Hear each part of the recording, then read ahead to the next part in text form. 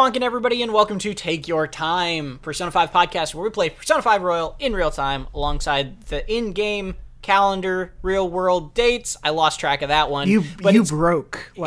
It's good because we're losing track of the actual dates right now because we are recording this on the same day as we recorded the other one, which means we're a week ahead.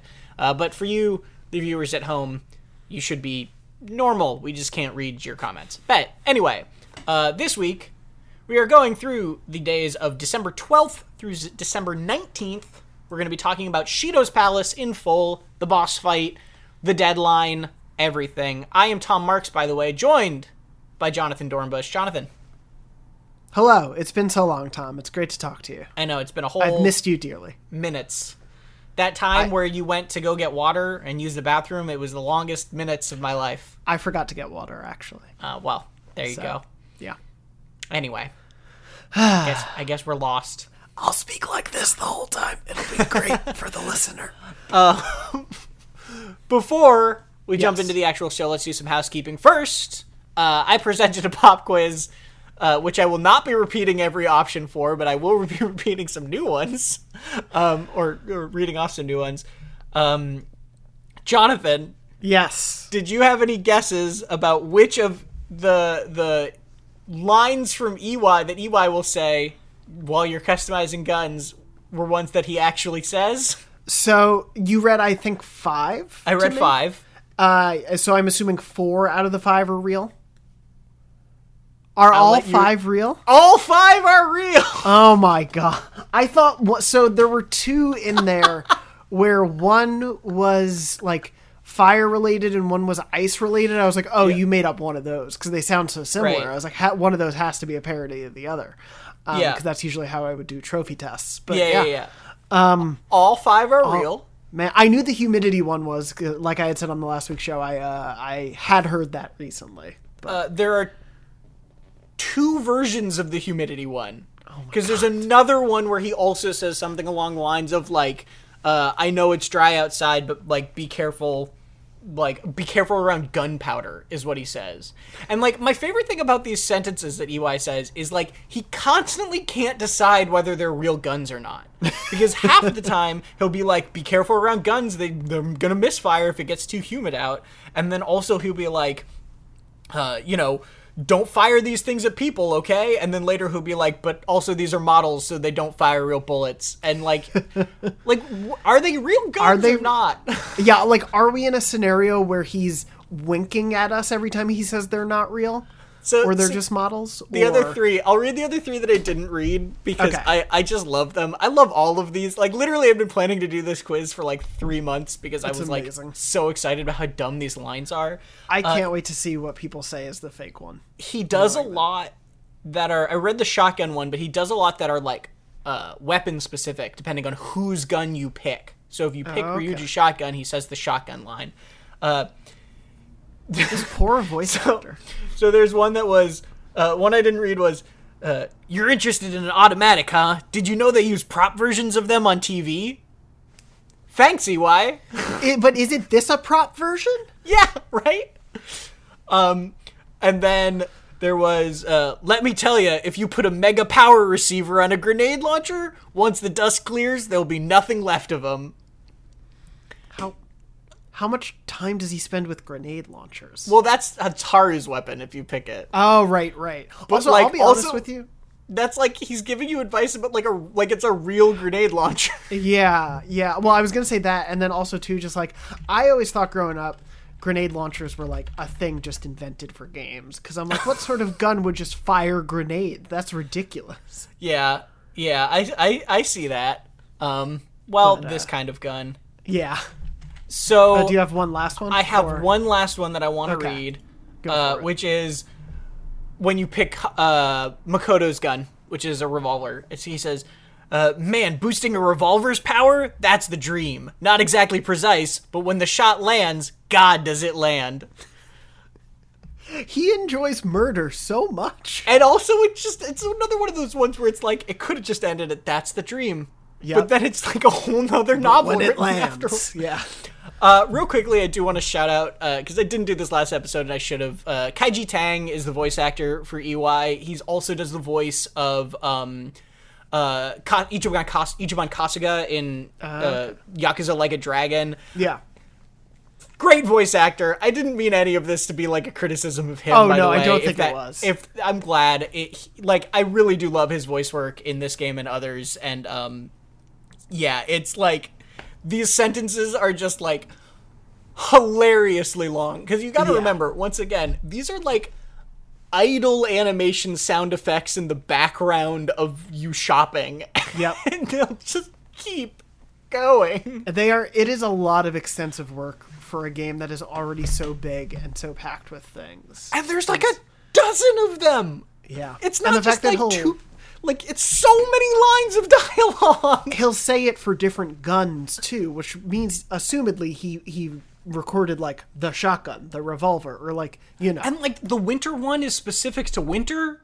Like I would wonder if there is as many lines of dialogue in just the shop as there are like EY speaks in his confidant line total. Yeah. Like it might be comparable. That's not, you're probably not far off there. So yeah, this week's episode is just going to be all about EY. Yeah, sorry. Anyway, No, I'll move on. I genuinely have like grown to like that character so much this time around because I finally gotten to spend time with him, and so yeah, I'm glad we've had this this dive into his idle animation. I can't talk about EY anymore though because we do have a big episode to get through. We're doing the palettes obviously, but we also have some viewer comments. Jonathan, if you want to read a couple of those real quick. So these are all related to the palace. Okay, so maybe we do it after. Yeah, maybe we save them for, you know, as we're going through or after the fact. But, yeah, we asked for comments on this palace. I mean, anybody had thoughts, like, a couple technically at this point it would be like 2 weeks ago. So, yeah, we'll have some that we can read after just to, like, get a little bit of that audience interaction in there for you all. And if you're listening to this way in the future, none of that matters. Yeah, it's true. So we'll, So let's get into the free time. We've got 4 days of free time to do, leading up to our basically final, at this point, final deadline, right? Yeah. And let's just get into that. Let's get through the free time quick, because as we talked we about can knock it out. Last week's episode, it's kind of weird, right? At the end of the game, where you're like running out of stuff to do sometimes. And then we'll get into the palace right before the deadline, and then we'll go through from there. So, first day, December 13th. Yes. Yes. What did you do? I worked at the convenience store. What? Because I still had a Mementos request there. And I was like, yeah, sure, I'm going to have to go back to Mementos. I might as well do this. And, like, it was just one of those things where I warped into Shibuya, and Morgana was like, oh, yeah, didn't we hear there was someone not great around here? We should go investigate that. So I just decided to do that because I had no one to hang out with during the day. No one was available because Shinya is my only person during the day at this point, and he wasn't available that day for me. So I just went to the convenience store and worked there to get a Mementos request. And it would have been sad if I didn't get that request, but I did. And then in the evening, I hung out with Chihaya. Incredible. What about you? I like that a lot. So was that hanging out with Chihaya for the level? Because last time you... Yes, yeah. This was for, I believe... where is it? Because I don't want to mess it up with the week after. I think this might have been max rank. Okay. I think this was either rank 9 or max rank with Nice. Chihaya. Yeah. Cool. So on the 13th, I took on to the Shibuya buffet Okay. so that I could get a chocolate fountain from her. Nice. So now I have a chocolate fountain in my room. Oh, right. I forgot you're scamming your friends. Yes. This last week I've been scamming my friends for gifts. Yes. You have, just to be clear from last week, you had like 4 million yen. And you're also like, how can I get my friends to give me gifts? Is what's happening with your Joker right now. He is like loaded. You have had so many times where people in your life have been like, I can barely afford to eat. And you're like, how do I get a chocolate fountain? Don't put it that way. It's true. I was just thinking, it is so funny to talk about this game like sans context for what we've been doing per day. But yeah. So, anyway. Took on to the Shibuya hotel buffet, got a chocolate fountain, and then worked it all off at the gym in the evening. Nice. Yeah. What about December 14th? December 14th, I can just clear it out in one. I went to the gym twice. I did 2 a days. Oh, nice. Yeah, because no one wanted to hang out today. All right. No one at all. Yeah. I took Futaba to a tourist area of Asukasa. Asakusa. Excuse me. And she got me an I Heart Tokyo shirt. Good. And I didn't know where that was going to go. Turns out you hang it on the end of your workbench. So, like, at the edge of the workbench, there's now just, like, a green shirt that says, like, I Heart Tokyo. That's cute. I Yeah, like that. it's very funny. That's adorable. And then in the evening, I went to the gym. Nice. Good for Working you. out. So, for people who don't know, you go to the gym, right? And, like, I think it's every, like, 4 or 5 times you go to the gym, you do, like, a new workout thing. And that kind of increases the tier of, like, how much benefit you're getting from it. And Yeah. where working out your room only gets you HP, working out in the gym gets you HP and SP. So it's like, if you have nothing else to do, it is the most productive thing to do because you just slowly get more and more stats. Yeah. And, like, I think I looked it up at once. So since Joker's stats are all based off of personas, right? Your, like, actual, like, strength, magic, that sort of thing are all based off the personas he's using. The only thing that leveling up really affects on Joker is his health and SP. Yeah. So when you work out, you're basically just, like, giving him free level ups. Which is, when you think about it that way, like, not a waste of time, right? Like, it's not a huge impact, but it's not a waste of time. If you have free time, the gym, it can at first seem silly, but it's worth it, I think, to go for a few, especially if you have protein to use. International protein or imported protein. Yeah, imported protein is the best. Moist protein is the second best, which you can only get on rainy days. And then, Well, of course. Yeah. And then As anyone protein. knows who's ever worked out, you leave your protein out in the rain. Yeah. It gets better. That's how protein works. Yeah. There's nutrients in the sky. Let's go to December 15th. Yeah. The 15th, I hung out with Shinya. Okay. I think this was in sort of the sphere of his confidant, or the Mementos request. Right. And then I maxed out EY that evening. So this week was genuinely stressful for me. Because after I maxed out Makoto on December 11th, I had 2 more level ups to do with Shinya. Yeah. And I had this ticking timer of the deadline where I was like, okay, at the beginning of this week, there's 4 days of free time, right? Yeah. Or, excuse me, 5 days of free time. Yeah. And I was like, I gotta hit Shinya twice in 5 days. You shouldn't hit him. That's rude. All right. And then, like, the first day he wasn't available. And I was like, okay. That's 2 days and 2 times. Or in 4 times. That's fine. And then the second day he wasn't available. And I was like, okay, I just gotta get 2 and 3. 2 out of 3. 2 out of 3. And then he was available this day. So I leveled him to 9. Nice. And then I went to the gym. Nice. Yeah. I did not finish a couple confidants, unfortunately. before Okay. the end of this. Well, that's But, that's okay. Yeah, it happens. Yeah, moving on from there, I guess then can jump into the 16th unless anything happened on your end. On the 16th, yeah, no, go ahead. 16th. Cool. I played darts during the day because Hey. Shinya wasn't available. So I played darts because I think one person wasn't at the final rank. I think Ryuji was the only one for some reason not at rank 3. So I did it just to get him there. And then I got to rank 8 with Ouya. Is So- Ryuji the one that you get level 1 to start with? Because, like, the first time it teaches you how to play darts? It might be that Yeah. it was, like, left over from that. It might have been, and I think I messed up. This was when I was playing remote play on my phone. and Right. so it was harder to get the timing down for it. So I messed up the pattern to be able to get him to rank 3 and 1. Gotcha. Yeah. Okay. Yeah. I took my girlfriend, Haru, to go get manja. Could you know her name? Yeah. Maybe. You It's fine. I took her to go get manja so that I could get a souvenir spatula to put in my room. Okay. Also, I couldn't hang out with a small child, and it drove me crazy because I had Sure, one day of left. course. Yeah. And then I went to the gym that night. Nice. I love that we're getting to a cliffhanger for you on this one. Well, I can then begin December 17th to keep that cliffhanger going. I got Shinya to rank 8, so yeah, I did not get to finish his, but I got him to rank 8. Ouya was not available this evening to hang out, so I couldn't even get her to rank 9. So I just did billiards because I also didn't have the max rank there. I forgot I didn't go back after reading the book.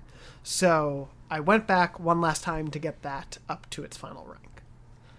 Tom, Nice. what did you do on December 17th? I maxed Shinya! Yeah, nice. So I finished all of my confidants before the deadline. Nice. Just barely. To anybody who didn't do that, like Jonathan, don't worry about it. There, you have more opportunities, especially in Royal. So it's not like this is the thing we've talked about.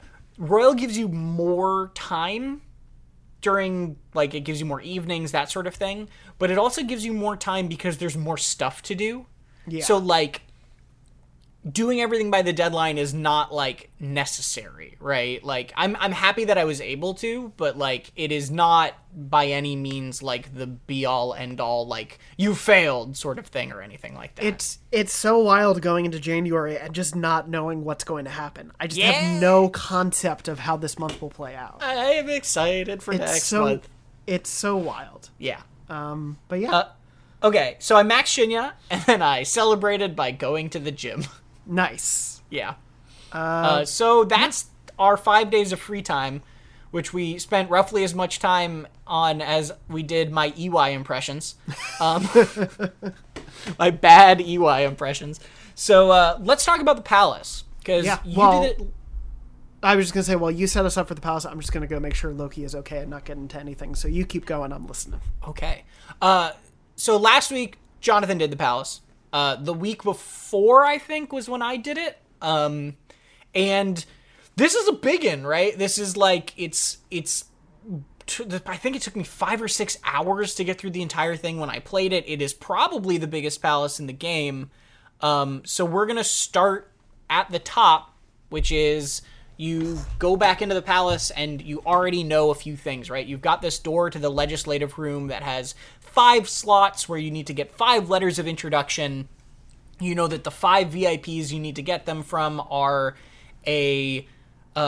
what is it? It's a politician, a corrupt politician who hangs out in a restaurant, a member of a royal bloodline who hangs out in the or by the pool, an a TV station president who hangs out in the slot machine, near the slot machines, an IT president who never leaves his room, and a mysterious 5th cleaner, right?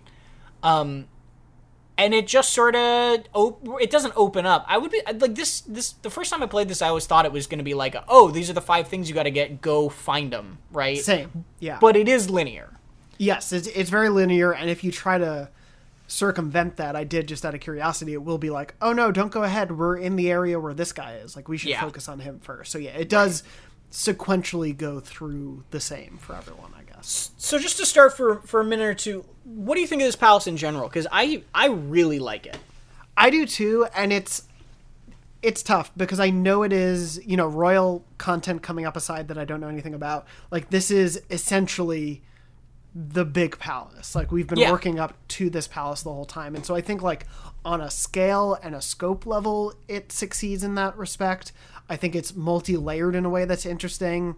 It has this combination of, like, there's a lot of exploration you can do, some light, environmental puzzle solving and things to do. Like, it's very robust and almost made me wish that that palaces had progressed a little bit more earlier in this way. Sure.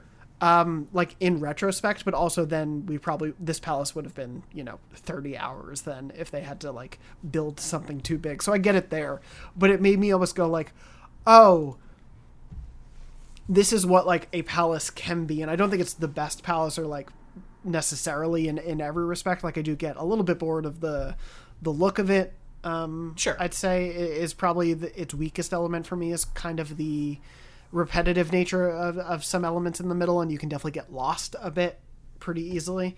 Yeah. Which can be frustrating, but, like, overall in terms of a palace to progress through, it does have that sense of, like, oh, this is the, there's a reason Cheeto is the big bad up till now. Like, we are really pushing to get through his palace, and I think this befits that really well. Yeah.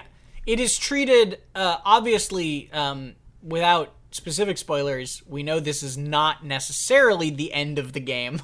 Yeah. But it is treated as the end of the game. This is the big bad, right? And that's, I think you're totally right. It is on a scale that reflects that to a good degree. And especially as we'll talk about in a bit, the boss fights, right, are like, they are classic end of a JRPG multi-phase like bouts. you know? Like if you told me that was the end of the game, I'd be like, yep, that makes sense. That was the end, and now we get a little denouement. But yeah. Right.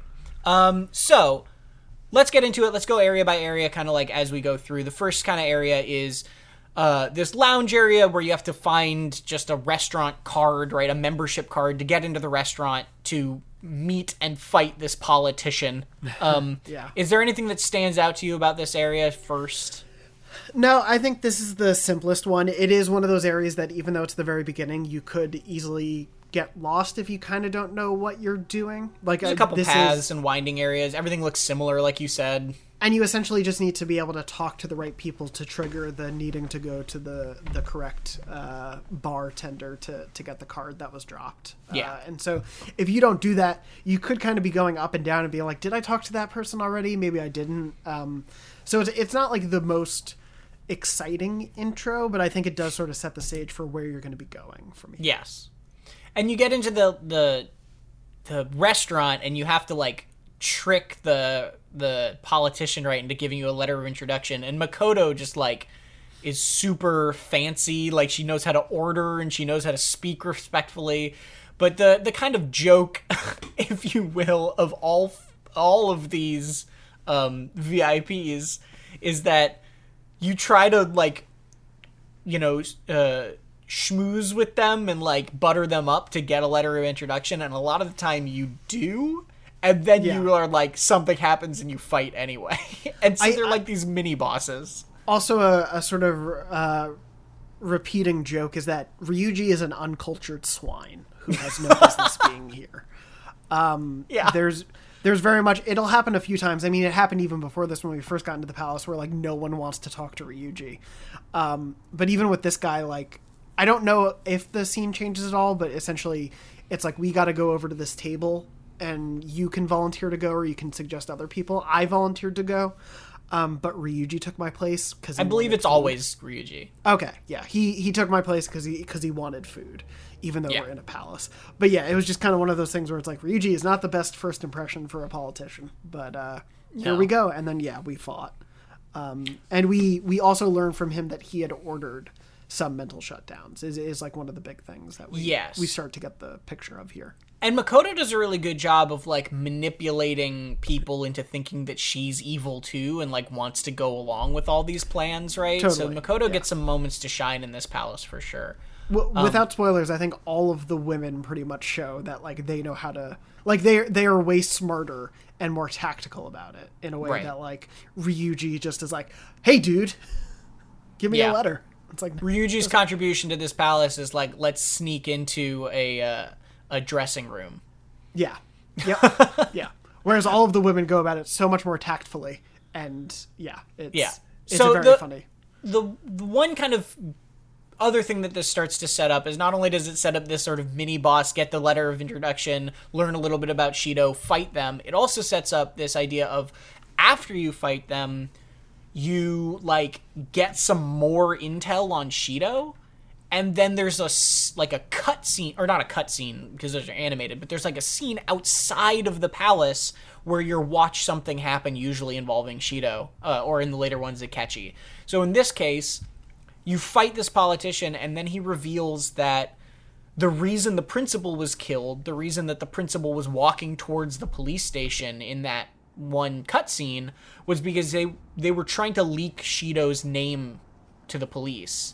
And that was, like, what got them offed, right? Yes. Yeah. Explicitly. So this palace is also really good about, like, answering questions in a way that is, like, exposition, but not just, like, one giant exposition dump. It's, like, it's feeding you little bits. Totally. It relates to the wider story in, like, throughout, rather than just a confrontation with Shido at the end where he tells you every bad thing that he ever did. Yeah, this allows it to be doled out at, I think, a much better pace. And then we also get that like back and forth where we not only get that, but we get the real world scene with Shido talking to the politician on the phone. Yes. Sort of in conjunction, which is a recurring motif as well. Yeah. And this phone call is pretty uneventfully just like, yeah, if you keep shutting down my opponents, then I will keep supporting your plans, Mr. Shido. Like, it's basically that sort of thing. Yeah, I think they talk a little bit about research in the cognitive science, but yeah, it's right. not much deeper than that. I think also the only other thing that stood out to me from here was that Futaba, everyone sort of is like, this wasn't quite just a standard cognition that they fought, and right. Futaba, I think, hypothesizes that it's sort of like shadow plus cognition. Like, there's a little bit of escalation happening here. Yeah, because usually the cognitions don't turn into other creatures, whereas this one did. Yeah. Then we get our first of, like, basically, I think there's three of these main sections, where there's the rat puzzles, where just adorably, if you go into certain areas and certain rooms, you turn into a rat, and then you, as the game calls it, you get rattled, and then you have to solve some puzzles. There's some smaller, like, paths you can go through when you're a rat, but you can't open doors, and then there are these buttons to turn them off. And I give this game flack for its puzzles. I do think that these sections generally have a little too much backtracking, but largely I think these are also really fun little puzzle sections. Yeah. No, I agree with you. I think that's the worst element of it, is that, like, especially if you lose your way, you can really be kind of stuck in one of these for a long time. Sure. And the environment doesn't necessarily differentiate itself enough to help there. I definitely... Would you say that you're stuck like a rat in a maze? How do I shut this call off quickly? No, yeah, it's you definitely get that sensation, which works, but also isn't as fun all the time. But I think, having played through it, it was definitely a lot easier to kind of get a sense of what was the priority and what wasn't. Also, if you're just looking at your mini map and kind of paying attention to what has and hasn't been filled in, you can kind of piece it together. But yeah, no, I agree. I think, like, this does test you in a way that some of the others really haven't, which I appreciate. Yeah, they're fun little sections, and also they're just, like, cute, right? Like, it's just a fun idea. And to the game's credit, there is a decent amount of, like, they do a good job. Like, one thing I really like is any section that will turn you into a rat or could turn you into a rat, the floor is a different color. It's like a red color, which is, like, a very subtle, easy, nice, like, recognizable cue for just, like, it stops you from having to, like, guess, right? Or just, like, totally. It makes the whole situation a little bit more digestible at a glance, which is important. Yeah, I dig these sections. I don't think we're going to go into, like, the specific puzzles or whatever of each section, because they are kind of similar. They just sort of escalate in complexity a little bit.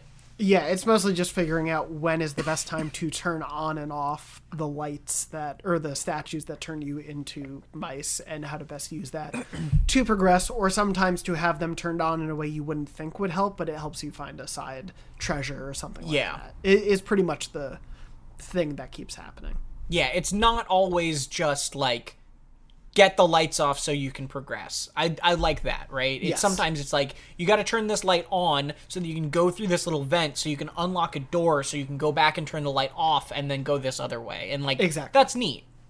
Yeah. Yeah, so there's these areas with the rat stuff.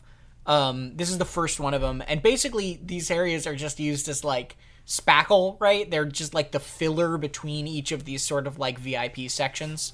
It helps thread the needle so that you're not just going from, like, one main location on the ship to the next, so that there's actually, like, a ship that you're going through. Yeah. And also will definitely help you out if you are underleveled, because there are a lot of battles you can get into here.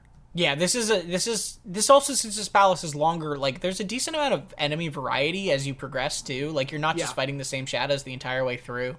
Also, to your point about getting lost, there's, like, literal dialogue options, or, like, dialogue between Futaba and people being like, this ship is insane, like, how do guests not get lost walking around here? Yeah, it's self-aware in that way, which can sometimes be annoying in a game where it's like, this part is bad, why did you do that then? But it definitely, at least in this playthrough for me, it never felt like overbearingly No. complex, but I could see like someone spending their first time in here and getting lost quite a bit for a while. Sure. Anyway, those are the rat sections. The first one happens. We get to the pool area. Yes. Obviously, you walk around this pool area. You try to talk to the royal guy, and he's like, I'll only talk to fancy people, or whatever. And you come up with, or Ryuji comes up with the plan of sneaking into the changing room, getting the girls in swimsuits in a very fan servicey move, and then having them talk to the guy to, like, lure him or whatever. All I wrote down was all the girls get swimsuits, Ryuji is a horn dog. That's Yes. pretty much how I summed up that scene in my notes. Which doesn't even work, because the guy's like, even you cute girls, like, I only talk to royal blood. Which leads to a very good scene of An pretending to be a royal. And An's acting skills have improved here. She does a good job. It works out. She's able to trick him. The greatest character arc in the game. An's acting skills. It's nice to see it come full circle. I did appreciate that as like a beat in this palace that we get that. Of course, it doesn't prevent this dude from still being creepy. In fact, it probably only makes him creepier after he finds out. But it's nice to see her acting get a little better from the days of 500 shirts. So, you get the letter of recommendation from him, and then immediately he starts, like, trying to make moves on An, and An fights him off, and then you literally fight him off, and you do another boss fight. There's another phone call with Shido. I don't think that there's anything specific, like, there's nothing as much revelatory in this phone call and in this section, where the guy basically is saying that, like, he introduces, like, wealthy, noble people to Shido, right? To, like, help Shido make money is basically, like, the reveal here. Yeah, I took it as just sort of a, like, cementing the foundation of how widely Shido's impact has been felt on society. Because he's not only just appealing to the masses, but he is also appealing to the upper class that is probably working behind the scenes and the machinations of society. He is also influencing them and working with them. And also, I think you just get the sense here that Shido is sort of like testing all of these people and their loyalty of like whether or not they're going to stay true to him is kind of what I got from this one. Yeah, that makes sense. But so we get that phone call. We get another rat section after you leave the pool area. And you finally make your way out onto the back deck of the boat. This is another thing I do like about this palace, is that you, like, because it's this contained thing, right? Like, Kaneshira's palace was this contained bank, but it didn't really feel like you were exploring that space. It just felt like you went into the bank and then you were somewhere else, right? Yeah. This feels like you're actually, like, exploring the ship to a certain extent, because after you make your way through the pool, you get to the back deck of the ship. You hear basically that security is tighter, and there's now these shadows walking around that look like dudes in full, like, tactical gear with, like, machine guns and stuff. Well, and by now we've run into a guy a couple times, right? The cleaner, this is the first time you run into the cleaner. Okay, this is the first time. Yeah, is after, there's not really, like, anything eventful on the back deck, you just continue on, and then the cleaner stops you, and is this very scary, big-looking dude, and makes you fight some guys. Basically, he's there they realize, finally, that the cleaner means that he's there to clean up messes, not literally clean. It's like they've never watched a crime procedural. Yeah, exactly. But, yeah. He has you fight some dudes, and then you continue on. And you go into the next area, which is this kind of casino slots area, which is also, like, very small, right? Like, this is, like, in my mind, like, the least distinct of all of these sections by far. Yeah, I think the main areas where we found the last two, like, the restaurant's pretty small, but it's preceded by that other area. Right. Whereas the back deck, obviously, gains a little importance later on, or is that the side deck? That's the side deck. Side deck, excuse me. But, yeah, essentially this is very much like, we just go down a floor and find the guy is pretty much all you need to do here once we're in there's no sort of, like, big hook or a puzzle or anything here. It's just kind of go find the guy. Yeah. So you go find the guy. And here you basically, it's a TV president. You realize that he's been manipulating the mass media, as you would have thought, right? And then after you beat him and you get the letter of recommendation, the big reveal here is that Kanashiro and Madarame were both making money for Shido. So Kanashiro's gathering of money and Madarame's art, like, forgery business were both making money for Shido. So that's, like, again, now the only one that hasn't been connected to Shido besides Futaba was, like, Kamoshida, basically, which was just the inciting incident of the whole thing. And even then, the principal was tied to Shido, right? So, like, everything you've done has been tied to this guy in some way, basically. And you had no idea. I do love the way it does all this, and it doesn't feel, like, ham-fisted in there necessarily. Like, this was an afterthought, the idea that everything comes back to Shido, because obviously, you know, throughout the whole story, you've run into him several times. He's obviously the inciting incident for Joker being where he is. Like, he has been at fault since the beginning, and so I think just doubling down in the idea that, like, oh, he has been at every level of this, whether or not we knew it, I think works really well here. The other thing I did want to also just say was, like, the one before this, in terms of being a great scene for, again, I think this boat cruise all is like, man, the women of the group all have their stuff together in comparison. Because the first one was Makoto, the second one was On, and then here's Haru, and Haru is just like, I'm just going to go up and be me, because that'll carry enough weight with someone like this, with my father's name, and I can use that to our advantage here. And it totally does, and it works, and it's such a great self-assured moment from someone who, you know, just in the past month or so has been going through quite a traumatic experience, and it's really cool to see her on that growth. Yeah, because that guy's looking for, like, sponsorship opportunities, like commercial buyouts, basically. Yeah, and Okumura Foods does that. So you get that. Then the cutscene here is not Shido on the phone with the TV president, but it's Akechi on that variety show talking about things, talking about how it was all a ploy, right, that he knew he was luring the Phantom Thieves in again, and then has this very, like, dark inner monologue moment. I don't remember exactly what he's talking about here, if you have those notes, but, like... I basically just sort of have that, like, the summation of it, that he was very much focused on sort of, like, how he's attained this incredible power of his, and sort of the, like,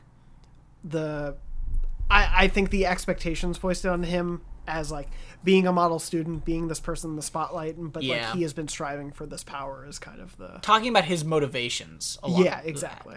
And then also, and this is not a spoiler because we're going to find out about it in just a few minutes, he also has this moment where he's like, how did, like, something was weird about when I went and killed Joker, basically, and then there's a phone rings in the audience, and he's like, wait, a phone? And then, like, has nothing. So it's basically, like, hinting at the fact that he's, like, piecing together what happened.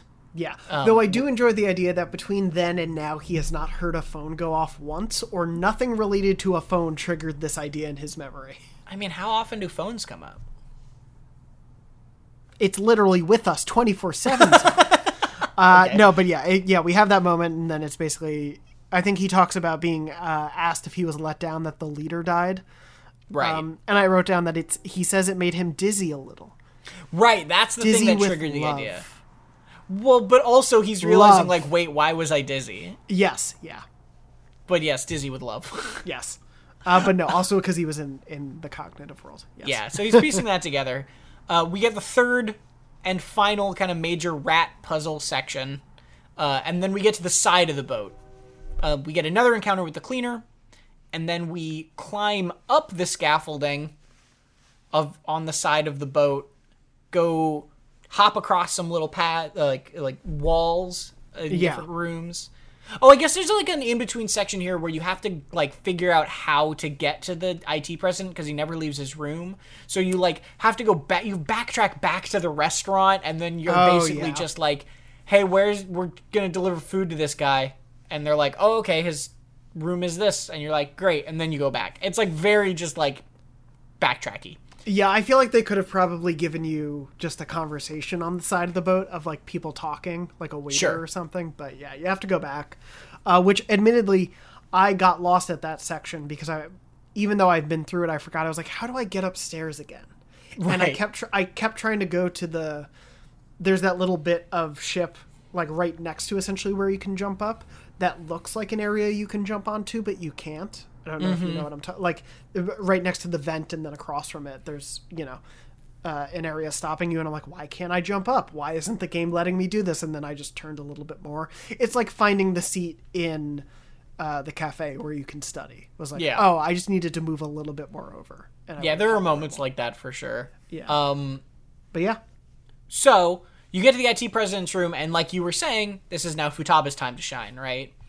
So Futaba goes in and like basically woos him with her nerdy skills. Apparently she built her own laptop, which is cool. Yeah. Yeah. That's neat. And yeah, kind of goes into how like Medjet, like the whole Medjet of it all, and all these things, and there's that back and forth there. Right. And then I don't know. I think before the fight, he reveals essentially that Medjet going down actually helped their plans, because it wasn't like a thing they had exactly planned to happen, but it just worked to their favor. Well, no. So they said specifically that they were going to shut down the site. Oh, right. Like, it was going to be, like, basically the point being of, like, kind of filling this little bit of a plot hole of, like, well, what was their plan with Medjet, just to, like, beat the Phantom Thieves? And the idea was actually that they were going to shut down the Medjet site on their own. Right. And, like, that was the whole... They were going to give the Phantom Thieves this win anyway. But them going for it. Them going for it made it easier and better for them, yeah. Yeah. So, that's the reveal there. And you fight that guy too. What a surprise. And then you get this. I love about this fight. What's really funny is like Futaba has gone into the room and is having this whole conversation, and then she calls for help, and then all of you just appear in this man's room, and it's like, well, I guess we're fighting anyway. And it's just like a very funny moment of like all of us just standing there ready to fight. Yeah. But yeah, then we fight. So you fight. And the cutscene after that is Akechi in a train station on the phone with Shido. And this is sort of the most revealing of these, right? Is Shido is basically asking him to tie up loose ends and, like, kill a bunch of people that know too much before the election. Yeah. And Akechi's like, why? Like, this doesn't make any sense. Why would you want me to do it now? Why wouldn't I just wait until the election? And Shido's, like, really obstinate about it and is like, don't question me. You know what happens to people who cross me, blah, blah, blah, blah, blah. And, like, gets very angry about it. And Akechi essentially starts to suspect something is up with Shido. Yeah. And that's sort of where that's left. Yeah, right? yeah. We're getting little moments of like insight into Akechi's mind here. Yes, yeah, and sort of the walls crumbling around him in terms of like, has the path he's been on, which obviously ended up not being in our favor, but has that path actually worked out for him? Right. And the only other thing I want to mention was that after the fight, the IT president does reveal that he deleted all of the original like cognitive science data. And put it somewhere on a server, basically, that no one from the public could access. But he's not really, like, clued into the shutdowns. Right. Yeah. Yeah. Anyway. Yeah, there's I think something that kind of happens throughout this whole thing that we might not talk about specifically is, like, Shido discussing cognitive science research, because he clearly knows this stuff and, like, how to harness it, right? Yeah. I think he might have talked about with the politicians this idea of, like, increasing the range of whose heart you can affect and like basically potentially using it against like foreign governments to like raise Japan's status, right? That's kind of his master plan in all of this, is not just like shut down one person's heart here and there, but like elevate Japan by holding people's meta worlds hostage. World domination. Yeah. World domination. Yeah. So you fight the IT president, and then you go back down the side of the boat, and you go into a very smelly vent to the engine room, where you find the cleaner once again, who once again gives you a bunch of goons to fight. It's funny, because this is literally the same enemy.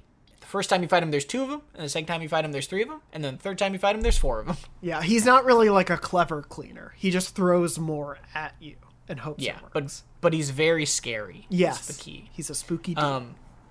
So you go back down, you go into the engine room, you jump down and you find him, and you realize finally that he's like Yakuza, right? Yes. He is actually Yakuza. And so that's a reveal in itself because Shido has connections to the criminal underworld and the Yakuza. So he's really not even like... It's not even just that he's like only politically manipulative. He is like actually working with criminals too. Yeah. There's this very good bit about the way they try to get his letter of recommendation is have Yusuke draw him a tattoo. And he's like, I want a phoenix. And so Yusuke draws a phoenix. And then the guy tries to recruit him. And I just love that it's like Yusuke is like, I need to find out my art, path on my own. That I can't do this and be in your service forever. What will my purpose be then? And that's why we fight, is because of Yusuke's like commitment to his art. Yeah, and also it's like Yusuke, he's a shadow, like he's a cognitive being, and so like just tell him. Of course, you're not gonna like. That's your reasoning. I know that's always the funny part is which I don't like. I think it tracks, especially for the idea that they're teenagers. Is like they at a certain point, being in this world, you lose the sense of what's real and what isn't, and so that stuff does feel as serious as it would be in the real world. But yeah, it's very funny that it's like this is just you're just talking to someone's mental projection right now. Yeah. Yeah. Yeah. So that's that. We fight him, and then the game ends. You fight him and the game ends. So, you fight him, you get the last letter of introduction or whatever it is. And this is the part where when I first played this game, I was like, when was the last time I saved? Because it does not give you a save room between this and the next moment, which is that you go back out into the engine room, and boom, Akechi is there. What Akechi surprises you just in time to get level 9 confidant rank. He's like, I underestimated you all. Rank 9. Yay. Yeah. Well, you understand each other better now. You do. Even though we were dating, but yeah, it's fine. So Akechi is very impressed that you've been able to trick him, right? And then some crazy wild stuff happens. Yeah. Yeah, this is a big scene. So, okay, let's start at the top here. One of the major reveals is that we learn the motivations of Akechi as a whole, which is not just to help Shido, but Shido is actually his absentee father who abandoned him and his mother, who he told you about earlier as being like a deadbeat dad. It's actually Shido, and his whole life, as he puts it, is a political scandal that no one knows he exists, and Shido doesn't know he's his son. And this sort of like diabolical, sadistic plot that he's come up with is literally to get Shido all of his dreams achieved, help him do that, so that when he reaches the top, he can whisper in his ear, "It was me," and then like kick him down the stairs and ruin his life. Yep, that's basically... I love that is the reveal here. Like, I think that reveal of him being his father is really great. But yeah, the idea that he's like, I've been doing all of this. I've been killing people, essentially. I've been doing all these terrible things. I've been manipulating all of you just so I can tell my dad I beat you. Like, yeah, pretty much. It's very funny because, there was a little bit... Obviously, this game is now a few years old, especially from the first release. But... for a little while, we all talked about dad games, like being such a big trend. And it's kind of the case here. We just don't talk about it because it would be a massive spoiler. But this is a dad problems game. Yeah, it's wild. It is. It genuinely is. I really enjoyed this just because I also genuinely forgot about it from playthrough to playthrough. So like it coming up again was a little bit like getting to experience it for the first time. And I do think it tracks in this scene because of how just quickly, like, him revealing this is so very clearly a big step for him to take on this path, and it only so quickly leads to his sort of unraveling here. Sure, yeah. It's wild in both senses, right? Like, it is wild before it, and like you said, him admitting this is also, like, kind of already he's gone, right? Yeah. Like he is too far gone at the point that he's telling you this stuff, and the unravel, as you said, like begins, right? We also learn about his power here, which is that he can turn hearts psychotic, which is like he has the power to, like, in that you have the power to change a heart, he has the power to make them go insane, and that's how he's been causing psychotic breakdowns and all that stuff throughout the game. Yeah. We also learn the group learns about him being, like, causing people to go crazy and then solving their cases. We already knew that because he already talked about it in a different cutscene, but this is the group learning that. And basically they have this moment with him where they're like we want the same thing, like, why are you fighting us? Yeah. And he's like, I don't need friends. Yeah. And he makes some shadows go psychotic, and you have to fight these, like, powered up versions of a couple shadows that are not, like, overly scary. And then he jumps in to fight you in kind of his white suit version. Yes. Yeah. And then, well, I guess let's like break down the fight, and then we'll go back and talk about it. Sure. Because then the second half of this fight is, right, you beat him. They're like, join us. We want to be your friend. Be nice to us. And then he says he loses it at this point. And this is my favorite version of Akechi, is when he just goes absolutely buck wild mad and is like, I don't need friends, I don't need anything, and, like, freaks out, and then reveals that he actually has a second persona, which is Loki. Yeah. He's asleep in the other room. But, Good. yeah. Good. Yeah. That's just how Loki should be. Exactly. So he has the second persona. You see the black mask suit that you've seen him in cutscenes other places where he's, like, killed Okumura and that sort of stuff with this on. And then you have a second fight with him, which is his black mask evil fight. And he's essentially... Tell me what you think about this fight. I'll be right back, but you go. All right, I'm going to tell you, Tom, who can't hear me right now, about what I feel about this fight. I did want to also say, just for those listening at home, what I do really appreciate about this moment is the idea that, like, they're realizing he's behind all of this with this revelation that he was the black mask wearer. And then we see him have this transformation. I just want to give, like, a huge shout out to Robbie Daymond, the voice actor, for playing this so well. And for, like, throughout the game, Akechi, I do think, especially in Royal, where you get this confidant line with him and get to experience these, like, friendship moments with him, you get a lot of the humanity and the sweetness here, and you could argue a lot of that was just a front he was putting on, but I do think there's genuine humanity there in Tom somewhere, and I wish I could find it. Oh, hey, Tom, what's up? So anyway, this is your Akechi moment. No, I was just... While you were gone, I was just tipping my hat to Robbie, the voice actor, just for, like, playing this breakdown so well. I mean, Akechi is a great character. I think that's a good thing to call out, because Akechi is a great character, and his writing is really good, and the animation is really good. But, like, the way his voice twists sells this so much. Like, right? he is... You see it, like you were saying, in the animation, but hearing his portrayal of him once he's turned into the black suit version, like, he just wants to kill you. Like, he has essentially caused the psychotic break in himself at this point, and is just fully gone. It is almost the transformation of a palace boss between when they're their version and then when they're a gross big battle monster that you fight, but without, like, voice modulation. It just seems like it's him doing this himself almost, and it's really well done.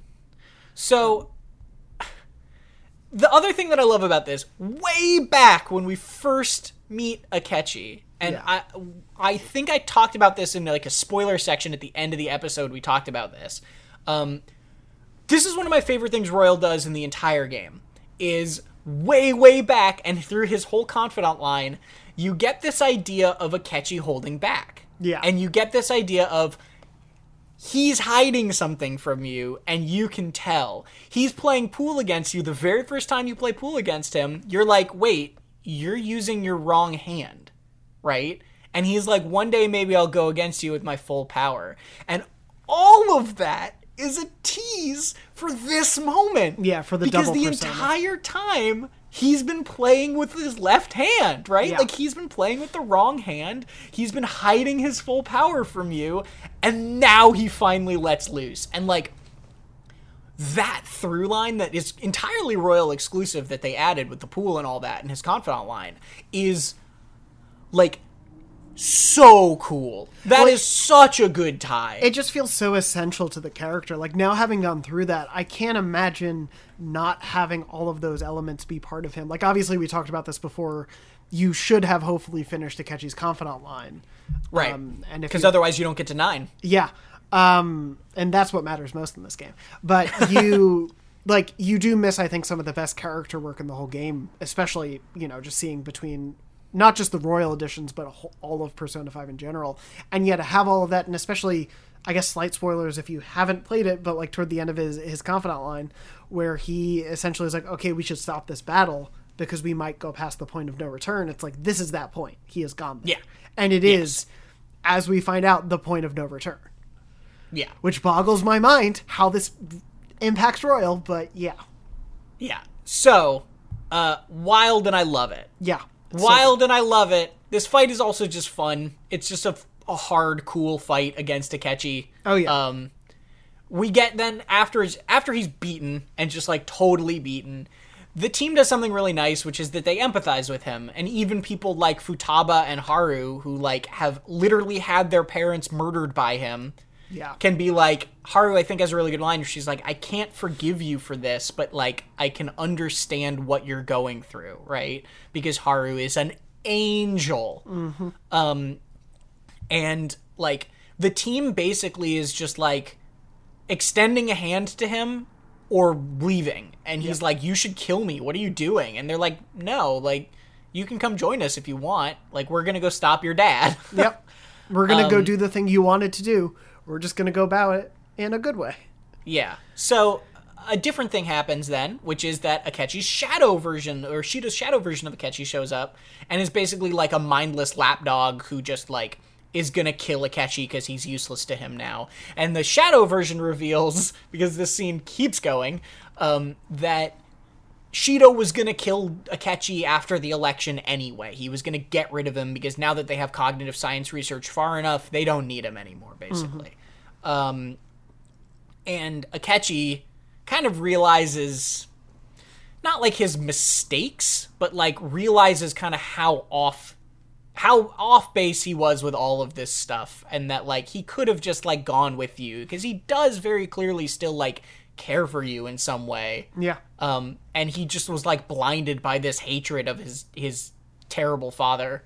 And so in his last moment of heroicism, he shoots a button, a giant flood wall comes up, and he cuts you off from the shadows that are attacking him so that you may escape. And he sacrifices himself, and through the door you have a moment where you say you're gonna, like, stick to your promise or whatever, and you get up to rank 10 with him, and it's very emotional. And then there are 2 gunshots that go off, and so he is dead.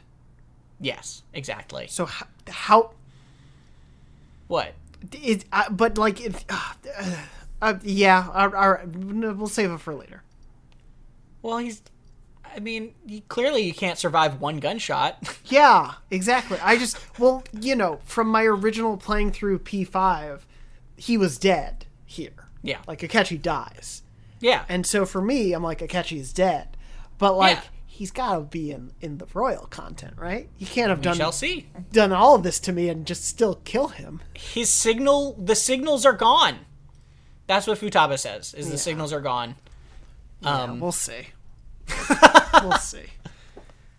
And Akechi sacrifices himself. And it's really sad. It's, like, super genuinely sad. It's, like, a very painful moment where even the group is, like, unhappy about it, right? Oh, yeah. Like, they're not pleased by this. Loki came in, so I just wanted to bring Loki for the viewers at home. Aw. Yeah, it's just a really, like, tragic scene. And, like, I really appreciate the Phantom Thieves, like, being there for him and wanting to support him even in his darkest moment, right? And it makes it seem like everything wasn't like a waste. It wasn't a lie to spend all that time with him. It was just like, he's a really troubled dude, you know? Oh, yeah. And you were, like, trying to save him all the way to the end. Well, yeah, I think that speaks to, like, the character of the Phantom Thieves is even in this moment where he's like, I'm going to kill you. They're just like, nah, dude, you can just come with us and we can just go stop your dad in a good way. Yeah. Anyway, Akechi sacrifices himself for you. You get all the things, you leave, you go unlock the thing, you go into the the treasure room and you go, oh yeah, there's the treasure, cool. Yep. And you bail. Yeah. It's very funny how like quickly it goes from like this massive moment with this character, and then you just, oh yeah, we found the treasure, let's go.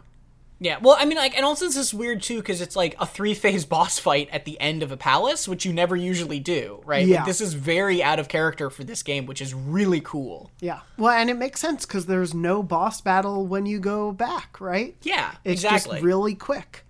So let's skip ahead a little bit. In Yes. the evening, you mentioned this cutscene last week, I think. Yes. When you go to sleep that night, you just have a moment where you're, like, in bed sad about Akechi. Like, it's just you being sad that he's dead and wishing that he wasn't dead. Yep. And, like, damn. It's real like, sad. It's just really, really sad. And it also just proves that, like, even if you as a player don't, like, Joker as a character really did care for him, right? Yes, yeah. There was a deep friendship there, for sure. Yeah. Then we get to whenever you send the calling card, right? You get to decide when you want to do that. A couple things happen here. Futaba prepares what she calls the Futaba cannon. Yes. And when you send the calling card, what happens is this awesome cutscene. It's so good. Where you re-reveal that Joker is alive, and that the Phantom Thieves are kicking by, like, putting it on every TV and every Jumbotron in across Japan.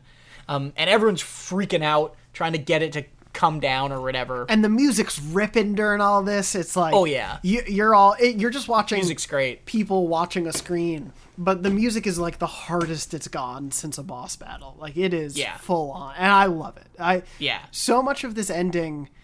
Again, we're not at the end of the game, but it works so much as an ending. Like everything about it feels at that level, and it really accomplishes that super well.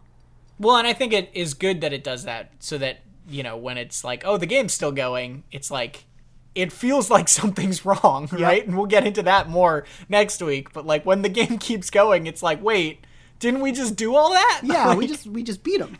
And that's exactly what the Phantom Thieves are feeling then, too. But we're getting ahead of ourselves. Yes.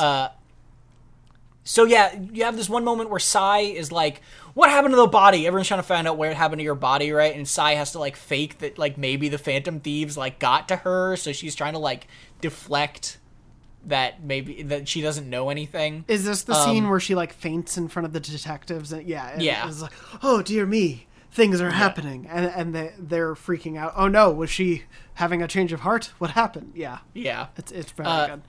The police go hunting for you and also arrest Sojiro.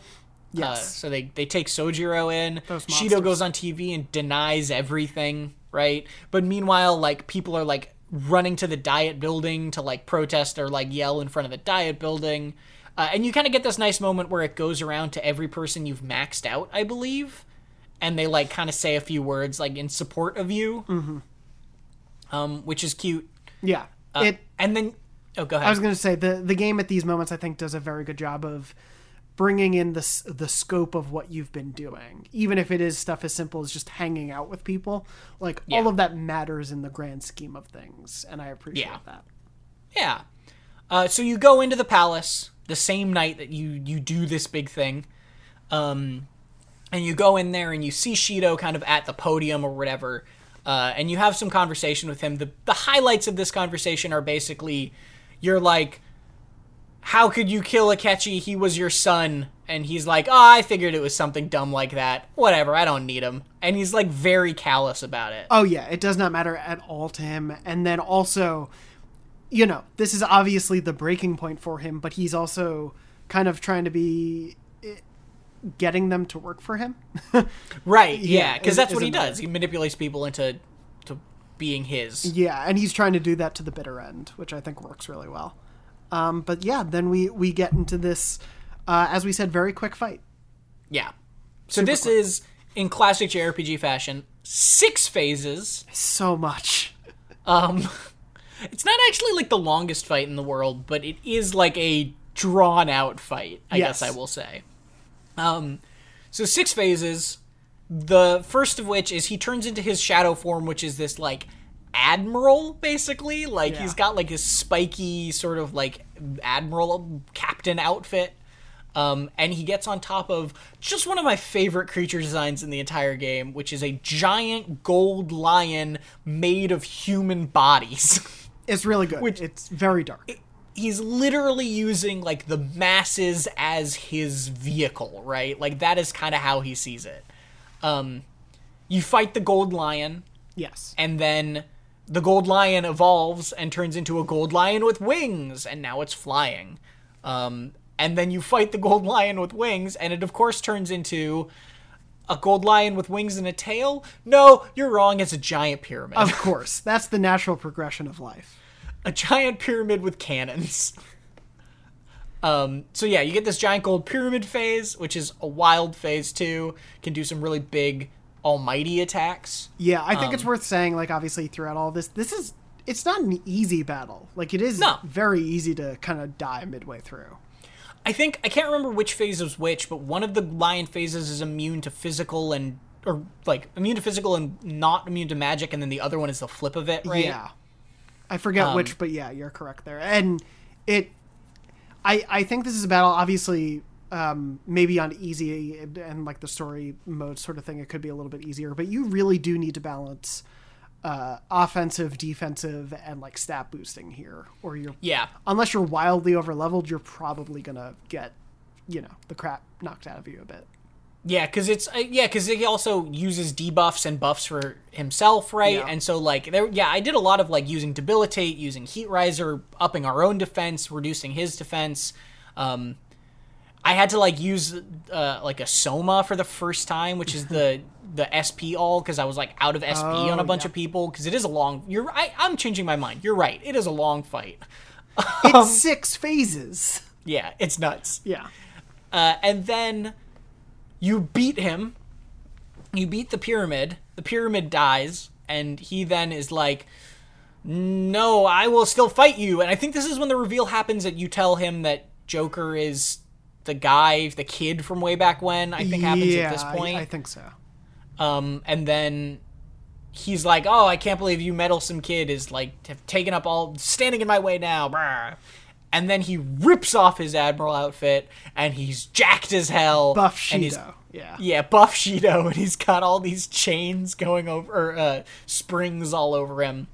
And then you fight one-on-one with Shido.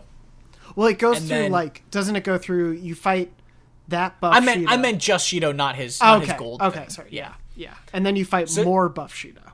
Yeah, and then he goes, I won't lose, and he buffs off the strings, and he goes Super Saiyan Shido. Yep. And you fight Super Saiyan Shido. Oh, it's so a Dragon Ball fight. Yeah. Yeah, it really is. And then he slams the ground, and your allies go blasted away, and you have to fight him one-on-one as Joker for the last leg of it, which is really cool. It's really cool. It's also very hard. Like, if you, you were saying, if you're low on SP and you don't have some support, whether it's through items or moves, like whichever way you want to go about it, like, I would be very hard pressed to know how to get through this fight without stat buffs and debuffs helping out a little bit here. Yeah, and it's also tricky because he can, like, sometimes undo your buffs, and then you're like, it feels like a waste of a turn. This fight is a lot of math for me. Oh yeah, where you're like, okay, if I use this move, he'll hit me with this move, I'll go to 2/3 health, which is fine. But if he hits me with the almighty move, I'll probably go lower than that. Yeah. Which means that I should probably heal this turn, or I can actually take one more hit. Because if you're just healing every turn, you're not going to win. No. Like, you won't lose, but you also aren't going to win. So it's all about, like, when can I take a hit? And when can I not afford to take a hit? And okay, he just used his almighty move, so probably he's not going to use it next time, so this is the turn to attack because I can take that much of my damage down. Yeah. It's like a lot of strategy in a really cool way. No, totally. It's figuring out that cadence, both with those attacks, you're totally right. Like, I was very much the hedging the bets of, okay, is now the time to attack or is now the time to heal based on what's going to happen next. But I think it's also twofold for the stat buffing and debuffing, because it's like you can if you don't immediately debuff him, it's kind of a waste because then he'll just buff the next time around. So yeah, it's figuring out the right moment for that stuff. It's a very cool fight for seeming, I think, so simple. Yeah, definitely. Also, I think that's basically the entire fight, but let's talk about literally the best part about the fight. which is Rivers in the Desert. It's so good. We finally get the final boss music, Rivers in the Desert, which is the whole gold phase. It doesn't have the lyrics, and you're like, yeah, and then it ramps up, and it's got the lyrics in the second half, and it's like, man, that song is like top 10 boss fight music ever. It's so good in a soundtrack that is so full of amazing tracks. Like for that, and the way it's implemented, like you said, between parts 1 and part 2, essentially. And the way it escalates there, it's coupled in there so well. This is looking back on it, it's a really tough boss fight, I think, at times, but it's also a really rewarding one. In all respects of it. But yeah, it's a good fight. It is a good fight. Oh yeah. Do you remember who you used for it? I think I was Morgana, Yusuke, and Makoto. I had Makoto, Haru, and Ryuji. Because Makoto actually had a heal everybody ability for me. So I didn't need Morgana at that point, and he was a little weaker for me. So I focused on my strongest people, basically. Sure. That makes sense. But yeah. Yeah. Okay, that's the Shido fight. Then you beat him down, and he says, I'm sorry. He cries. Like he should, because he has been a bad man. This is another break moment. We're gonna keep going. I know this episode's going long, but it's the final boss. We gotta keep going. Yeah. This is another kind of break from what usually happens in the palace that I love this twist, is real world Shido feels his heart changing. But since he knows about the metaverse and he knows Wakaba's research, he talks to the scientist guy who says, according to Wakaba's research, the only way to stop a change in cognition is if there isn't a palace to change. So if you die temporarily in the real world, your palace will go away. So he takes some sort of liquid that temporarily kills him in the real world, which is so wild and cool. Well, and they especially, the scientist tells him, this isn't foolproof. We don't know that we'll be able to fully bring you back. Like, it is a risk for him to do this in the first place. Yeah, but he'd rather that than his heart change. Exactly. And so you get to, back in the palace, this escape cutscene, which, I don't know. Let's talk about this real quick. You get this amazing moment for Ryuji, right? It's so good. I think so much of this, again, the escalation and the bringing things back. We were talking, in the getting the letters of recommendation or whatever, all of the women getting a moment to shine. I guess Yusuke, you could argue, doesn't really get a huge moment here other than the art, I guess, is his moment. But yeah, all of them are escaping, everything kind of flooded, and then we get an anime cutscene, and they realize there's a lifeboat, and Ryuji has to run, using the power of running, is essentially what happens here. And I love that it comes down to their real world, abilities here. Well, mixed in with the metaverse's physics and everything. But it's also such a good arc for him, because the whole reason he's a pariah is because he pissed off Kamoshida, and Kamoshida injured his leg to the point where he couldn't run. And there's moments in, the first palace where he trips and falls while he's running to escape from a palace because his leg is hurt. And then here he has to run. And in the cutscene where it announces Joker's suicide in prison, he's, buying new running shoes. Yeah. Right? And then the woman's like, oh, we haven't seen you in so long, or whatever. Yeah. And then in this moment, right before he starts running, he kind of hits his knee, because it's that's the leg that's injured, and he's like, all right, don't fail me now, kind of hitting his knee. Yep. And then he does it, and he saves the day, and it's so epic. It's really good. I got chills while it was happening, and I'm also getting chills now just thinking about it. It's a really good scene. It ties into this character. This is an incredible thing that a JRPG like this can do, is 120-hour character arc that pays off this nicely. Yeah. Right? Is amazing. Yeah. And it's really well done. I love this scene so much. And then of course it is, he jumps the watery gap. I guess he could have just swam across it, but he does a cool jump over, and then essentially runs up the wall to be able to get to the lever that causes the lifeboat to get to them. Yeah. And they come over to come grab him. But explosions. And he explodes. Yep. And he explodes, and they all think he's dead, and they go back to the real world, the cutscene ends, they all think he's dead. I don't know about you, the first time I played this, that is such a good poetic arc for that character that I genuinely thought he might be dead. Oh, I did too. Like, I, without a doubt, thought, oh yeah, wow. Man, I'm sad. Like, I believe, a lot of the times games or movies too will do fake outs like that, where like you think someone's dead and then they're not, and you're like, they're not dead. This one I was really like, oh my god, did they just actually kill Ryuji? Well, and because to be fair, like the whole group is intact otherwise. It's a big enough group that you could argue one of them might have to go because it's just such a big team. Yeah. Even though they're teens, and it would be very sad in that case. But yeah. And this is the end of the game, technically. Yeah. And it feels like it would work, and everyone's crying. Everyone's out in the real world, sobbing, bawling their eyes out. And then we hear a mysterious voice. Yeah. And Ryuji shows up and doesn't know what's going on or why everyone's so mad. He's like, I just got kicked out by the explosion. It just like pushed me out. And then they beat the crap out of him. As a good friend does. Oh, poor Ryuji. He can't catch a break. No, but it's so great. I love this scene so much. He has to like fake that he was worried about his life. He's like, hey, I almost kind of died, I guess. Yeah. Like, some sympathy for me, Jesus. But yeah, I love that moment. It's so incredible cutscene. Incredible way to end that palace. Oh, yeah. Just absolutely. But things aren't over. No, they're not over. We go back to Shido HQ. Yeah, we get back to Shido HQ. Shido wakes up and is alive and immediately starts crying, and his heart is changed. Yep. God, we have so much more to talk about. We do. I do just want to point out at this scene, I love that he starts to cry, and all the other grown men in the room are like, we're in trouble. People are going to find out that we were bad people. Oh my, they're not worried about this man who almost died. They're not like concerned about, maybe him coming to this realization, this come to Jesus moment. Like, oh no, we're going to be busted. Yeah. They are the selfish, terrible men that Shido deserved. And they act that way. And I love that. I think it works so well. It's also the first glimpse we get of something that's going to happen after the deadline, which is that, like, this operation is bigger than just Shido, even if he was the terrible mastermind behind it. Exactly. Yeah.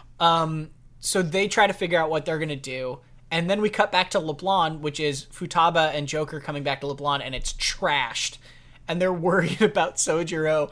And then Sojiro comes in, and Futaba has maybe one of my favorite lines of the entire day, which is she looks at Sojiro and just goes, "You're as bad as Ryuji." Yep. Or something like that. The two of them have been through 2 faked deaths at this point in like very short succession. That is a lot to deal with. Yeah. But yeah. That pretty much happened. I think that's the end of all of that, though. Like that's basically the end of all of that. So Sojiro says that he was taken by Shido's men, but then let go randomly, which is you're doing. Yeah. And then you have a free evening if you get a massage from Kawakami. Which I forgot to do. So I played Featherman Seeker that night. That was one of those nights. Okay. And then we do have that meeting with Igor just very quickly in there. Yeah. So. Yeah, you get a very fast meeting in the Velvet Room where Igor's basically just like, what a good job. Yep, he's like, you've been very entertaining, thank you. And it's like, jeez, okay. And then you also get another Morgana dreaming about the truth in the metaverse and kind of coming more to terms with, like, maybe this is actually a memory and not just a dream. Yeah. Yeah. And that's the end of the calling card day. But wildly, we still have 2 days in this freaking week. Yep. Do we only have 2? I thought we had more. But yeah, I think you're right. Yeah, 2 more days. It's 2 days. Yeah. So December 18th, we're going to get into it. This episode's running long, but it is a big, big episode. It's worth it. Don't worry, next week's will be very short. Yeah, next week's going to be tiny. December 18th is the deadline day. But one of the things we should talk about is in between sending the calling card and beating Shido and all this is you have it. Mishima, I think at one point texts you and is basically like, no one's reacting. Like the news about the Phantom Thieves doing this like went away really quickly. Your message didn't even get played on TV. Shido has not been arrested, right? Yeah. It's like, it's a weirdly, like, people still, the whole time after you've done the calling card, you see people on the train still being like, well, Shido's the only one who could lead us anyway. Like, no one is really reacting, right? And, like, it's kind of odd. Then you get... Oh, Jonathan might have frozen. I'm going to pause while John... Oh, there he is. Is he back? I'm back. Okay. So, yeah, you get to the deadline day. Shido wins by a landslide because he didn't come out with his change of heart before the election or whatever. And then during his election campaign speech says, thank you so much for voting for me, but also I'm a murderer and I killed Okumura and I did all these terrible things. And my favorite part about this cutscene or this scene where he's admitting this is the two dudes next to him. I was going to say the same thing. Yeah. Yeah. Just like looking so panicked and animated. What I think is funny is you can read them twofold because depending on whether or not you think these are people who know that he had a change of heart and that this could be a potential outcome, you can either read it as genuine panic or them just kind of, obviously, they're doing the same animations over and over. So you could read it as like really bad acting of just like, oh my God. Oh, who could have thought this would happen? Because they should have known if they let him do this would happen. Like to a certain extent, I think the people working with him probably expected this. Yeah. Okay. Yeah. So that happens. The gang has a party. So you go to LeBlanc and you all meet up and you have little platters of food, and Sojiro's hanging out there with you trying to give a speech, and cheers. He can't. Yeah, she interrupts him. Sai's also there and kind of talks about how like now that we know where Wakuba's research is hidden, essentially, like we could use it and possibly help save Japan. Like things seem to be up and up. Yeah, Sai also says that she's trying to like build a case against Shido, and that they will be. She's like pledges to build a case against Shido, but that a kind of important thing she says is that eventually her and Joker will need to be scapegoated because she did aid him breaking out of police custody, and that is still a thing that happened. Yep. Yeah.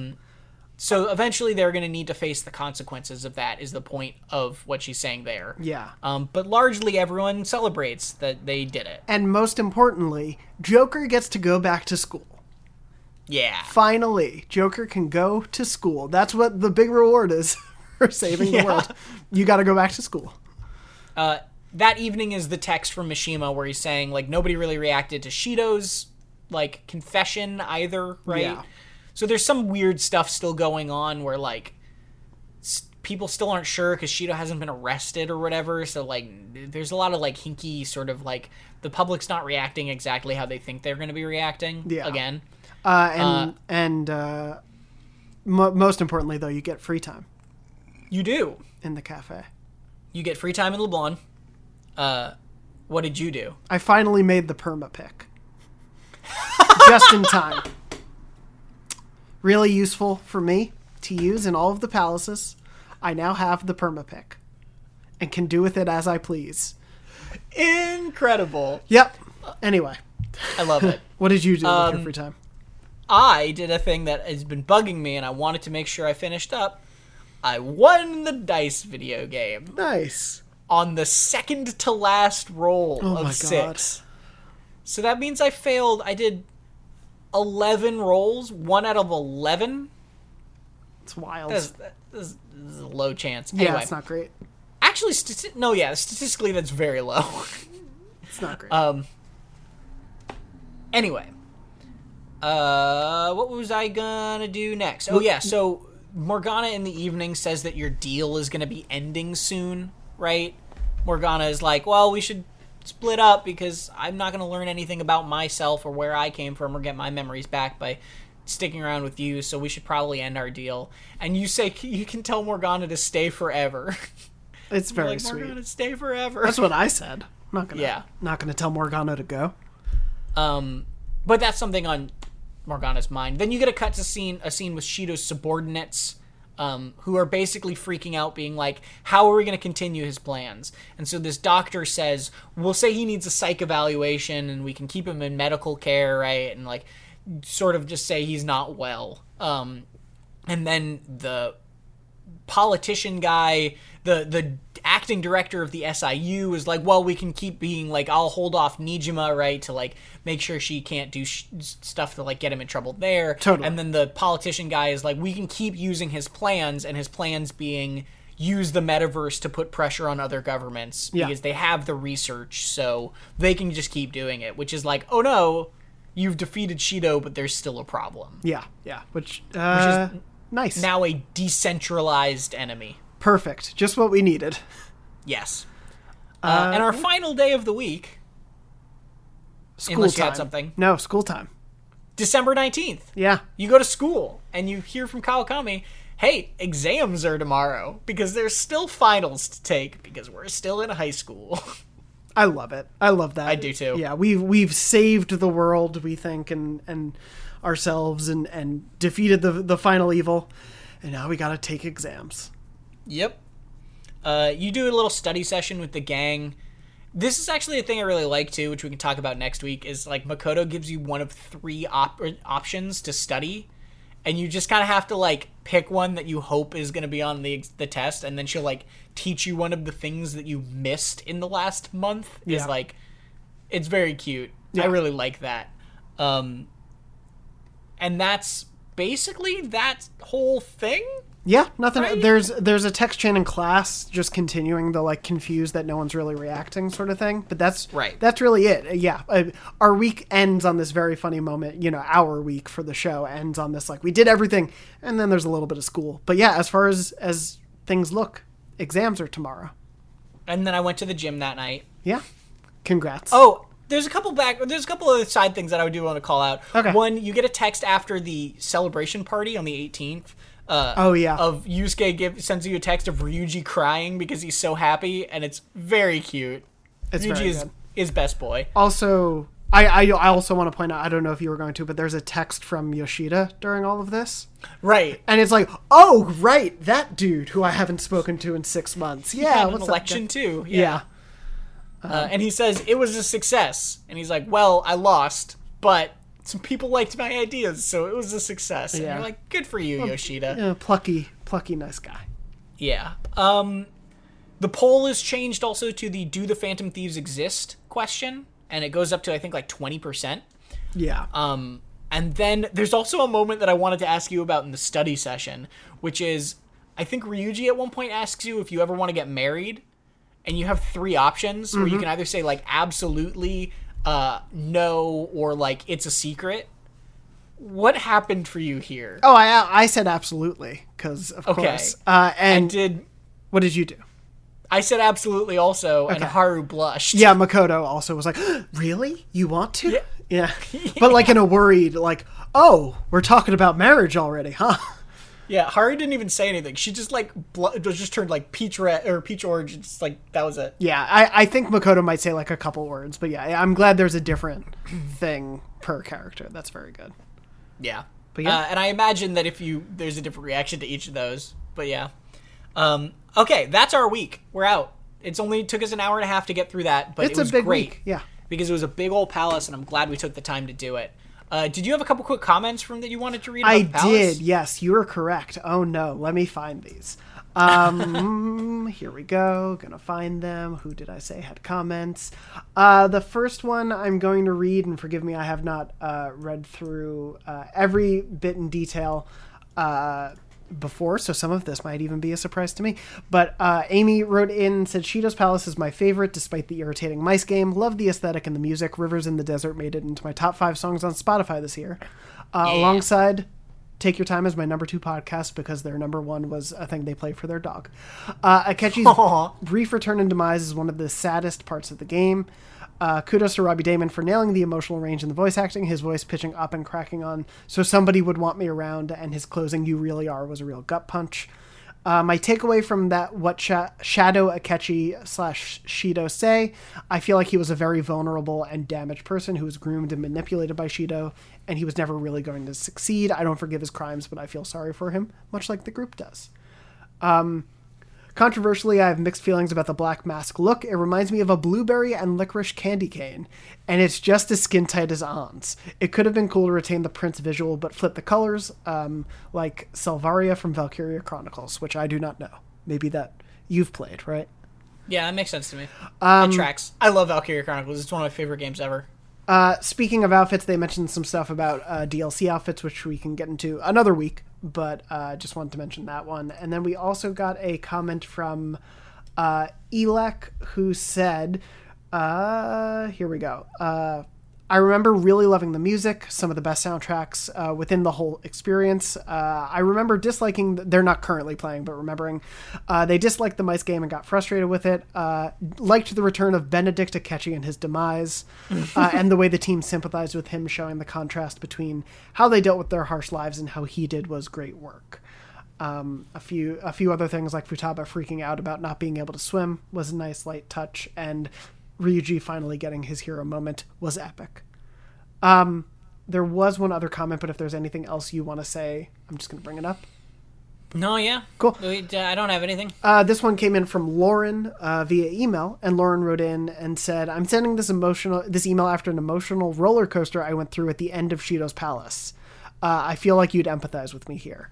After leaving the final safe room at the side deck to face the cleaner, I was feeling positive. Having recently unlocked the twins' level 5 ability, I found myself with a whole new set of amazing new tricks up my sleeve. The subsequent fight with Akechi was touch and go, but I made it through. Making it back to the main hallway on the cruise ship, I knew that the first thing I should do was save, having gotten through around an hour of gameplay pretty successfully. However, Morgana was having none of this and told me off for trying to go to the safe room instead of heading straight for the treasure. I reluctantly obeyed. As the door to the treasure room opened, my screen went black. Power cut.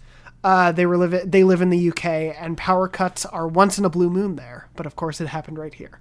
Oh, man. I was so annoyed, I just had to leave the room. A few hours went by, and I had my dinner, trying to forget the amount of time I had wasted and how much I had to do all over again. Then a miracle happened. Somehow, when we switched the TV back on, there was Joker in the treasure room. I don't know how the heck it happened, but I can only conclude that Futaba swung the cognition in my favor. A month or so on, I've just completed the base game and having the best time with it. So excited for the Royal content. I've amazingly managed to stay away from spoilers on that, so interested to see which direction it will take. Keep on doing what you're doing. Always love to tune in, as you have a way of making the listeners feel like the third person in the conversation. Well, Lauren, thank you for your story. I'm sorry you went through all that stress, but I'm glad it worked out in the end. Dude, I've abandoned games after losing an hour of progress. Yep. Like, I've just been like, I'm good. Yeah. There have been I'll come back in a month. Definitely a couple games. Never do. Yeah, that's a sad struggle, but I'm glad it worked out for you, Lauren. And yeah, thank you to everyone who wrote in. I think there were a couple other comments on the Palace, and I'm sure we'll get more after this episode. But yeah, a very, very cool Palace to go through. So we do have our quizzes, which we want to get through really quick. I will say also, we are going to be recording the December 26th episode, whichever one that is, the next kind of big episode. We're going to be recording it before this episode goes live, so we will not be able to read comments for that one either, but the week after is quieter, so we will hopefully be able to look back and take some comments there. Exactly. Just so people know. Yes. But let's get into our final quizzes, because this is going long. Yeah. I'm going to give you an easy one for a Persona pseudonym. Okay. I hope. Who's the raging bird god? Oh. We've already done... Is it Garuda? It is. Have I done Garuda before? No, we haven't. I thought it was Garuda for a different bird god. Right. Yeah. Well, Garuda. I'll give you one more. It's going to be tough. But who is the monarch of snow? King Frost. Yes, obviously. Why don't you I was going to drag that out longer, but then I realized we've been recording for an hour and a half, so maybe we shouldn't. What about your pop quiz for us? All right, pop quiz. We got, because it's the last palace, we're doing a last treasure question for the palace, because I love these. I hope you enjoy them too. This one's theme is, which one of these weird objects that doesn't sound like it should be in Shido's palace isn't actually in Shido's palace? These are, of course, the treasure items that you pick up and then sell to EY later. So these are, I just tried to pick the ones that are like, usually, there's like gambling stuff in Sai's palace or whatever. Sure. These are just weird ones. Yeah. So which one of these is fake? A marble chessboard, a sequined glove, a tortoise hairpin, or an old kaleidoscope? Those are your options. Okay. Marble chessboard, sequined glove, tortoise hairpin, old kaleidoscope. Leave your comments. I'm at Tom R. Marks on Twitter. He's at JM Dornbush on Twitter. You can leave a comment at Dornology, the Dornology YouTube channel. I always say that wrong. Or at dornology@gmail.com. We'd love to hear from you. Obviously, we won't be able to get these answers again. Once again, we won't be able to answer for next time, but we'd still love to hear your answers in the comments as usual. Yeah, that's about it. It's time to go to sleep. It's getting real late at this point. We really appreciate you listening, and we will be back next week for another quiet doozy week of an episode. Yep. Another quiet week. Should be just a quick one to get through. No problem at all. It's gonna be fun. Excited to do that, and for you all to join us. That was almost slick, right? That was like I'm not excited at all. I'll put it that way. Cool. Anyway, good night, everyone. Have a good and one. We'll see you next time.